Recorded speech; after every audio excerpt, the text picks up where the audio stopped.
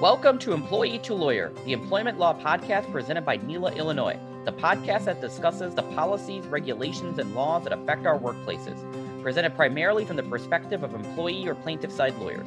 We are your hosts, Amit Bindra and Max Barrett. We are members of the Board of Directors of NELA, Illinois, the Illinois chapter of the National Employment Lawyers Association, a nonprofit collection of attorneys who empower workplace rights. And welcome back to Employee to Lawyer. We are your hosts. I'm Max Barrett. And I'm Amit Bindra.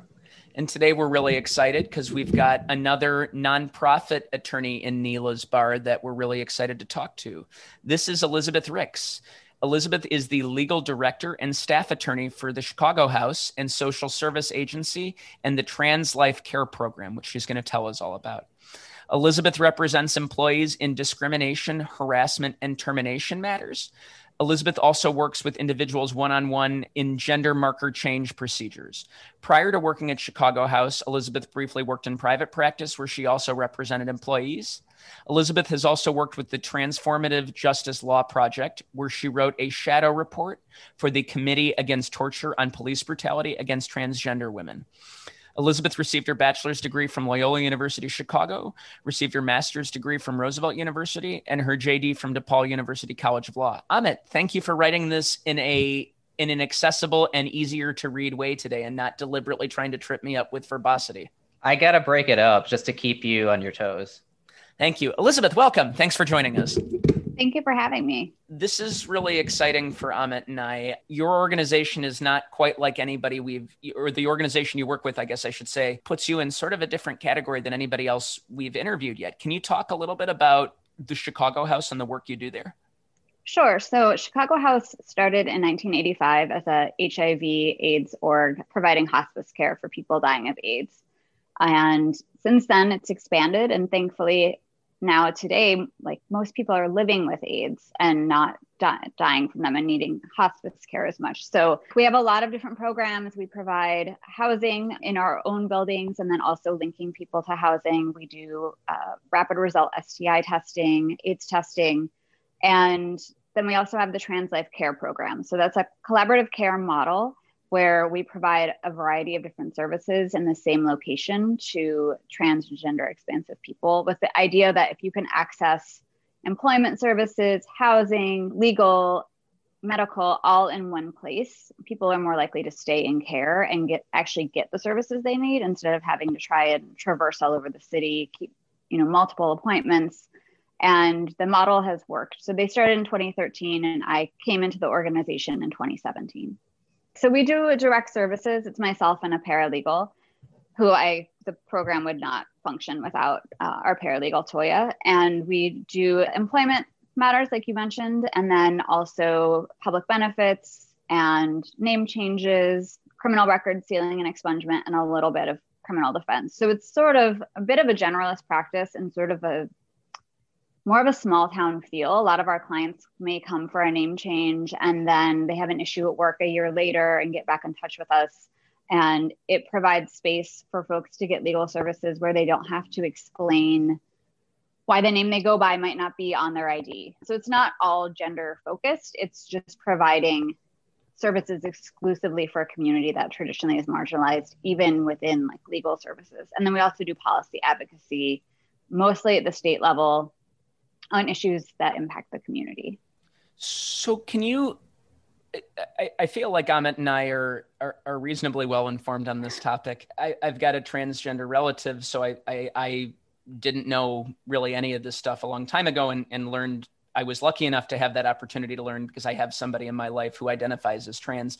Can you talk a little bit about, something you just said was how even within the LGBTQ community, this is a community sort of within that community that is even more marginalized than most. Can you talk about why transgender rights and transgender advocacy is so important and why that community, even within a marginalized community, is in a special kind of category there? Right. I mean, I think the movement and rights for trans and gender expansive people is important because people deserve to exist as they are. And we live in a society that was, we live under laws that are created by cisgender people with a cisgender perspective. And so we live in this very restricted society that has forgotten about folks. And it used to be it's still dangerous to come out and be your authentic self if you're trans or gender expansive, meaning the sex assigned to you at birth does not match your intrinsic sense of who you are. But, we have a lot of catching up to do because we've created a society that really otherizes anyone outside of the gender binary. And even within the LGBT community, LGB folks who can be trans, which I think gets left out of the conversation a lot of the time, the community just tends to leave trans folks behind. And there can be transphobia within community. And there's also a lot of like white supremacy models in LGBT spaces, particularly I have experienced in gay male spaces. There's a lot of, there's a lesbian movement against trans women who feel that if trans women are included, somehow cisgender women lose rights. So there's a lot of conflict, and it's just, there's sort of this like phrase in community of like, what about the T? T and also Bs, bisexuals, which I am a queer person, also use the phrase like descriptor bisexual for myself, kind of get left out of resources and conversation and protection and sort of highlighting importance of rights. And I think that is shifting, thankfully. But when I was in law school, I wanted to do something in LGBT space and realized, all of the money and time is going to marriage, which was really important. I'm not saying it wasn't. I worked on a marriage case and winning that felt great. But my friends were getting thrown out of bars and for using the bathroom and getting attacked on the street and getting fired from jobs. And I just wasn't seeing the same level of like homophobia as I was in my social circles of what was happening to my trans friends, which is why I decided to focus on trans rights. Also, just very invested in gender justice. And the basis of transphobia really all goes back to sort of misogynist ideals. So Elizabeth, I think you mentioned earlier the Trans Life Care Program started in 2013. So prior to that, what resources were available for folks? In Chicago, Howard Brown and Center on Halsted have a long legacy of providing healthcare services and other social services. They're the Transformative Justice Law Project, who I was a volunteer staff attorney with them from 2009 to 2015. They provide name change assistance. They've done over 1,500 name changes between 2010 and now. And so that service existed. And we also worked on some employment cases, and we had no funding. It was, when you talk about grassroots, it was deeply grassroots. And so we could only take on so much. We did like an immigration case here and there, but it was a lot of just trying to exist to hear what people needed. But there wasn't anything like any broad range of legal services exclusively for this community until the trans legal program got started in 2013. And it was started by the same person who started TJLP. And so you mentioned that you noticed a shift. Have you noticed a big shift since 2013, or kind of walk us through that too? I don't know if it's as much from 2013, but when I think about law school, which was for me 06 to 09, and now it's in a lot of ways it has shifted in a very positive way. I think people are just talking about it more, and more people are feeling safe about coming out. And that means more trans people in decision-making positions in places of power, being able to slowly chip away at the system that we have of, and I say this as a cis person, of cis people making decisions for trans people as if we have a right to do that. A lot of the conversations around healthcare and access to public facilities are just cis people talking at other cis people as if we have any right to determine who someone is. It's just, when you like kind of pan out and look at it, it's just so illogical that one person can say, I know who you are better than you do. And so I think more people coming out, there's a trans bar association now that did not exist in 2013, definitely not in 2008. So I think that shift is really significant, and I hope that it continues. We only have 3 openly trans judges in the United States. So when you think about that, Judge Quinn is the first in Illinois, and when she sits on the bench, she shares what her pronouns are, makes it comfortable for other people to share their pronouns, which I can tell you is huge because everybody uses pronouns and it's good to just know which pronouns people are comfortable with. But I haven't seen any cisgender judges asking that question or making that, and not out of any sort of transphobia. It's just people don't think about their pronouns. So we have a long way to go, but I think there are positive changes happening.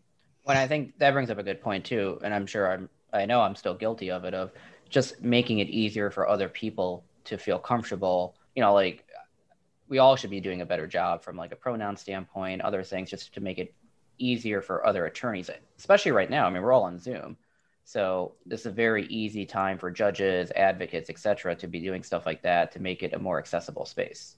Yeah. Do you feel like there being some high profile celebrity transgender individuals coming out as such, like Elliot Page, who, is a successful, has he won an Oscar? I always forget. Or have they? Maybe nominated? I know I think Elliot uses he, him pronouns. Okay. Well, thank you for catching that. We should maybe Google that, but I'm fairly certain it might be he and they. Okay. Yeah. So this may seem like a dumb question, but I'm going to assume, I don't want to make any assumptions. Can you sort of explain, I think just for the audience on the off chance somebody's not really terribly familiar with this, why the pronouns matter and why things that maybe cisgender folks don't think about or take for granted, or just it doesn't even occur to you because it's such a no-brainer, why that stuff is so dangerous or so important for transgender folks? Yeah, I mean, so I think the biggest thing I wish more cis people would think about is that we all have a gender and we all have pronouns that we use. It's just if your intrinsic sense of who you are correlates with the sex that was assigned to you at birth, you don't really think about it that much on the surface. I mean, when I think about, though, I very much identify as a woman and as a femme woman, that I think I would be the same regardless of my sex assigned at birth. Like that doesn't attach to secondary sex characteristics for me. I mean, I knew that when I was a kid and no one asked me how I knew, I just did.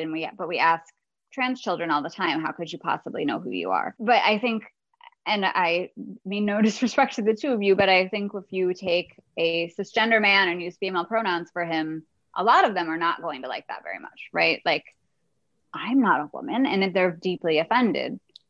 So we just need to be conscious of that with everyone. And if misgendering trans people can also just put them in, harm's way, there's an extreme amount of violence against trans people when they're outed, but it's also just misgendering someone is a way of saying, I genuinely just don't care about who you are or your sense of who you are.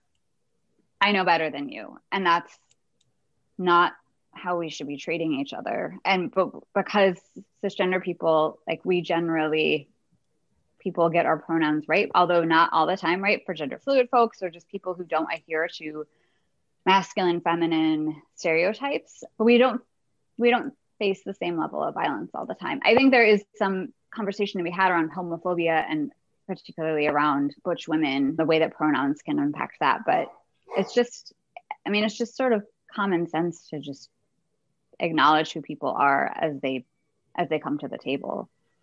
I don't know if that answered your question. I was sort of rambling. Sorry. No, you were great. That was a good answer. And to go back to your point from earlier, when do you recall the pronoun discussion even starting? To me, it seems pretty recent, and that in of itself seems very problematic. Like this should have been something we're all grown up with in terms of making it more accessible for everyone.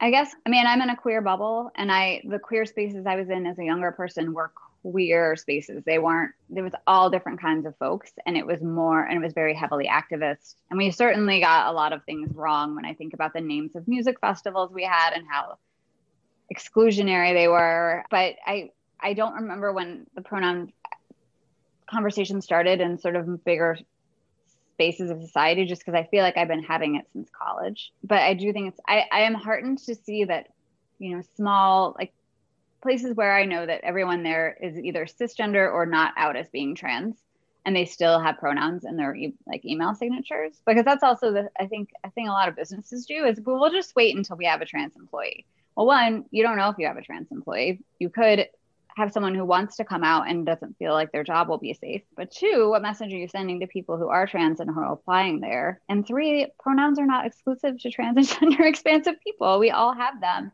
I have a relative he's a cis guy with a traditionally feminized name. And he said he was starting to understand more why I do this work and also just experiences of other people, because people always assume that he's a woman, and he does get treated a little differently sometimes in emails. And then he gets on the phone and they're like, wait, who are you? This isn't who I thought I would be getting. And he said, people just don't know who I am. They don't know what's going on. And, that's sort of an example of, we could just also sometimes names are what we code as gender neutral. It's just good to have all the information out for everybody. And I think people are starting to see that, and that it's not like this special ask from marginalized people. It's just part of being a human being. Well, I feel like a lot of the complaints you hear as society moves forward, ideally and hopefully in the good direction, right? And we become more inclusive, though.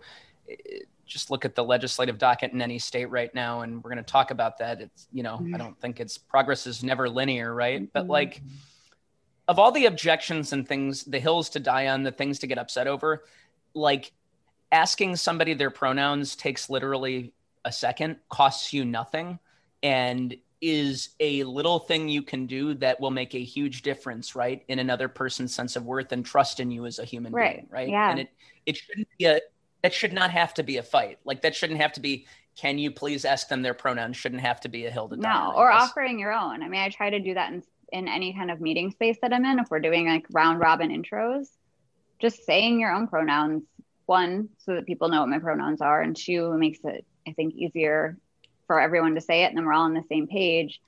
And I think people who believe that they are in a cis only space still need to do it. And it doesn't take very long. It's really just not a huge ask. But I mean, I guess maybe we'll get to my employer feedback for employers in a bit, but it's a real issue in workplaces that I have some thoughts on. Well, that's a good segue into the legislative stuff. I know that stuff's not strictly employment, or it's not employment strictly speaking, but it all relates and it's important. So can you described early on that a lot of your work is advocacy and legislative, and I don't know if this was part of the recording or not, but you described your most recent period of time as being in legislative hell. So can you want to talk to us a little bit about some of the legislative work you're doing, some bills that are coming up the pipe, and Yeah. So two bills I'll sort of quickly touch on and then get to my big bill.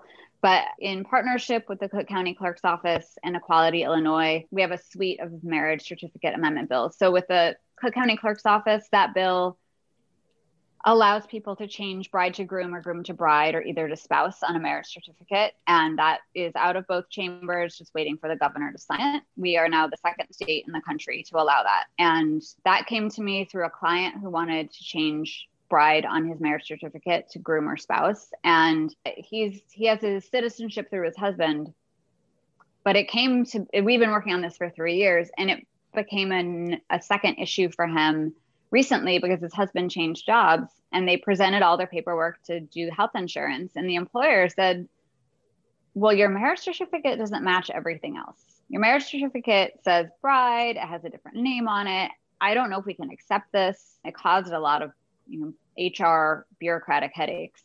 And so I'm very excited for him to be able to get his new marriage certificate in 2022. And then with Equality Illinois, Chicago House has a separate bill to allow name changes on marriage certificates. And that really is just streamlining.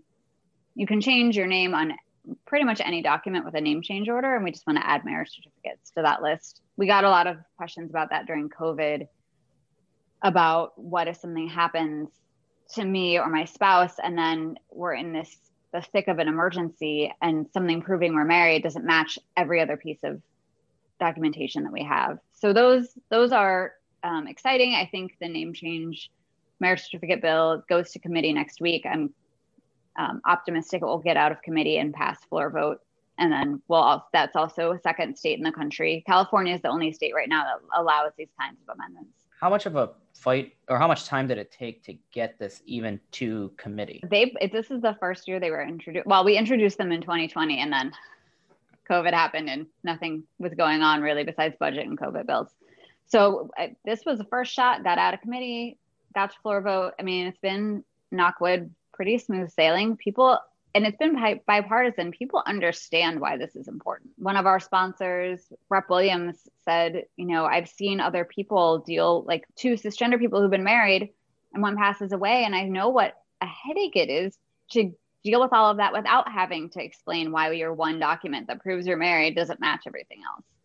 So people really get why this is important. And we thankfully haven't had much pushback. And it's been Senator Feigenholtz was our Senate sponsor, and she and Rep. Williams did incredible jobs of doing advocacy and getting these through. So we've been lucky that those were the easy ones this session. So we have also, in partnership with ACLU of Illinois, TJLP, and Chicago Bar Association / Foundation, a big bill that really reworks our name change law. Illinois has the second most conservative name change law in the country.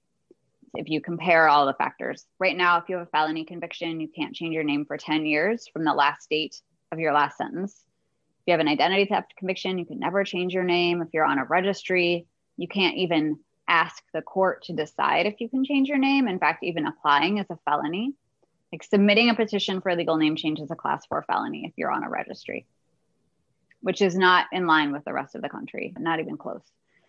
And then there's some procedural elements that we want to change as well. But that's sort of the meat of why we're trying to get things amended. So we want to remove that 10-year ban. And we want to remove the identity theft ban. And then we want to create carve-outs for folks who are in registries to at least get in front of a judge and say, I want to change my name either because of religion, or I got married, but my spouse and I are combining our last names, or you're a survivor of human trafficking. So those folks sometimes end up on registries because of the actions of their trafficker. And then for gender identity related reasons. And the state's attorney's office can object if they feel like it's not appropriate. It can have a full hearing on it. But we want to at least have people that have the opportunity to have their day in court, because not everyone is on a registry for the same reasons. And we think it deserves a conversation. And because we see, I specifically obviously work with trans people, but it impacts anyone who wants a name change. But for trans folks, it becomes a barrier to education, housing, medical care, employment. Employers tend to get very stuck on what they think the laws are. And so if you have to have a legal name on a W-2, that then sometimes translates into them thinking, well, that name has to be on a name tag then. Like it has to be the name on the schedule. It has to be the name on this receipt that you'll be printing out and handing to everyone who comes through your checkout line. And it's just not safe for folks. Hey, this is Ahmed and Max. Thanks for listening to Employee to Lawyer. I hope you're all enjoying the show and the content and all of our guest stories. And we'd love your help in spreading news about NELA, Illinois in the show. Please encourage your friends and family to subscribe and share. And if you happen to listen to us on Spotify or Apple Podcasts, please consider leaving us a 5-star rating and a nice review. But only if it's going to be a 5-star rating. Yeah, otherwise we're all set. Or that's the excuse they lean on, right? To be like, sorry, right. I can't help, wish I could do something, but my hands are tied. You have to wear this stupid name tag that has no real meaning of any kind. It's just. Right. And which of course then they get a call that they don't like from me trying to help them rework their employment policies. So that bill got out of House with bipartisan support. Representative Cassidy's our House sponsor, and it's now in the Senate. Senator Peters is sponsoring it in the Senate. And we're waiting for it to get assigned to a committee. So this may be a longer fight than we anticipated, but we still have 10 days left in the session. So anything can happen. Has there been any organized opposition that you've had to encounter from this? Because I remember when marriage equality, it's funny you mentioned marriage earlier, because I do remember 2010's elections were challenging for some of us, and it's not a political podcast, but I'll just say that much. But I do remember quietly the Illinois legislature did pass, I don't think it was full marriage equality in 2010. I think civil unions. Yeah, you would obviously know this. You would know it very well. But I remember that, and I do remember most of the opposition. There was some organized opposition, right? And it was mostly religious. But I don't know. I guess I'd be curious who, other than maybe religious groups or just people parroting really outmoded and bigoted arguments, I don't know who's lining up to fight this. No one. We're really lucky. There's been a lot of groups are neutral and not in support, but neutral is better than opposition. And I mean, some people will file witness lists in opposition from very extreme right-wing religious groups who just wait for anything with the word gender identity in it and then file opposition. But there's been no substantial organized opposition. I mean, really, what I think people don't understand is how registries work, and that people can sort of start going by a different name informally in different ways, right? And that's, I guess, would be a way to the sort of bad actor everyone imagines is, oh, someone on the sex offender registry is going to change their name and then they will be untrackable and they will go on to harm more people, and the people they've harmed will have no idea where they are. But if you're going in front of a court with a bunch of paperwork saying, here I am, this is who I am, this is what I need, I will then be filing this with the registry, just like if I move and both names go on the registry, people are very easily traced and tracked, especially if you are asking the court to send your name change order to update your criminal history transcript. It actually creates, because if someone gets married who's on a registry and they do what married folks do, where you take your marriage certificate to the bank because you're taking your spouse's last name and everything gets changed, you can still do that. And no one would really know, right? But so this is actually safer than sort of how things have been. But people hear those words and it's a knee-jerk reaction. Yeah, it seems this is almost more necessary because businesses are less likely or won't agree to use the informal name or the new name that people want to use because it's not quote unquote legal, which then requires legislative action. I guess one question that I have is, if it's bipartisan and there's no robust opposition, what would prevent it from getting out of committee? Well, I think if we can get into a committee, I think it will get out of committee and go to the floor, because once we explain the mechanics of how it works, their blood pressure comes down. Once we explain that we have also, filed amendments to the Registration Acts requiring them to be updated, once we can explain how much of an outlier this is from the rest of the country, there's a lot of bills sitting in assignments right now because we didn't have any real legislature last year. And so there's a lot of legislation. I think people are being perhaps overly cautious at times. We have a strong centrist bloc in the Illinois Senate. And I think there's just a lot going on, trying to get a budget passed, trying to deal with mapping issues. And so while this bill is literally a matter of life or death for some folks, other people, I think, don't understand maybe the magnitude. So but once you can get, and you can't go in person lobby, really. Like, we can't take 2 carfuls of people who are impacted and run around through the building. So it's just hoping people will text you back, call you back, email you back. And they're getting it from everyone. Like, every lobbyist is trying to get their bill passed. And so it's just like, oh, too much, I think, sometimes for some legislators. So it's not really an issue of opposition. It's just an issue of getting it, people understanding the importance of it and it moving. I think the good news, I guess, such as it is our legislative committee for NELA had a couple of bills that were kind of, in theory, moving along last year, and then COVID hit, and it was sort of like, yeah, guys, I don't know what to tell you. It's, got bigger fish here. And I get it, that those weren't necessarily immediately urgent. We've been very lucky that the stuff we hadn't even really thought of it. We were going to go back to them, and they kind of picked it up on their own and said, we didn't forget about it. So, the hope is maybe whoever's carrying these bills, if we're lucky, things will go through. And if not, at least nobody's going to forget about it. Right. So. Yeah. And since it's a 2-year session, so it's already gotten through the House. If we can't get it through the Senate before May 31st, there's always a chance we could bring it back during veto session. And if not in veto session, then when session starts next year, and just pick it up from assignments in the Senate and hopefully get it into committee and out of the Senate quickly and get it signed into law. People have been waiting for this. I have a long list of people I've turned away for name changes. And I've been turning away people for name changes for this for a long time. And the devastation is consistent. People are crushed. And there's a lot of questions of, well, I did my time. I did my sentence. Why am I being punished for another 10 years? Yeah. Yeah.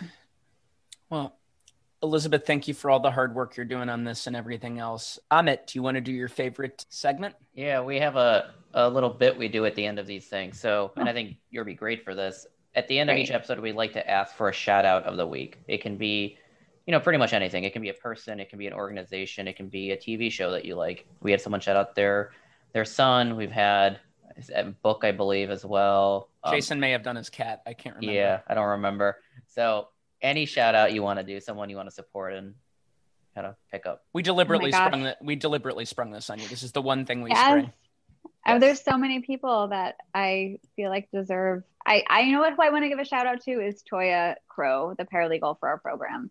They are tremendous. I've never given them a project where they don't knock it out of the park. They can do all kinds of things I don't know how to do on the computer, which is really helpful, but they also have an ability to build rapport quickly with clients, and clients consistently tell me how seen they feel by Toya, how supported they feel. And most of our clients are in either current trauma crisis or have past trauma that can sometimes be triggered. And Toya does a great job of navigating what people need in terms of practical, what can we do legally for you, but also what they need in order to feel safe even just talking to us. And they're just great. I can't say enough good things about them. So that's my shout out.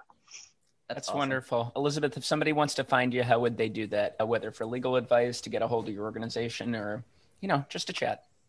Sure. Just meet from the house. Just to hang out. So they can go to our website, chicagohouse.org, and all my contact info is there, and also descriptions of all of our programs and services. Well, thank you again for joining us today and for all the wonderful work that your organization does and advocacy on behalf of people who are marginalized and very much need somebody standing up for them. So it's good we have good lawyers like you doing that. Thank you. Thanks for having me.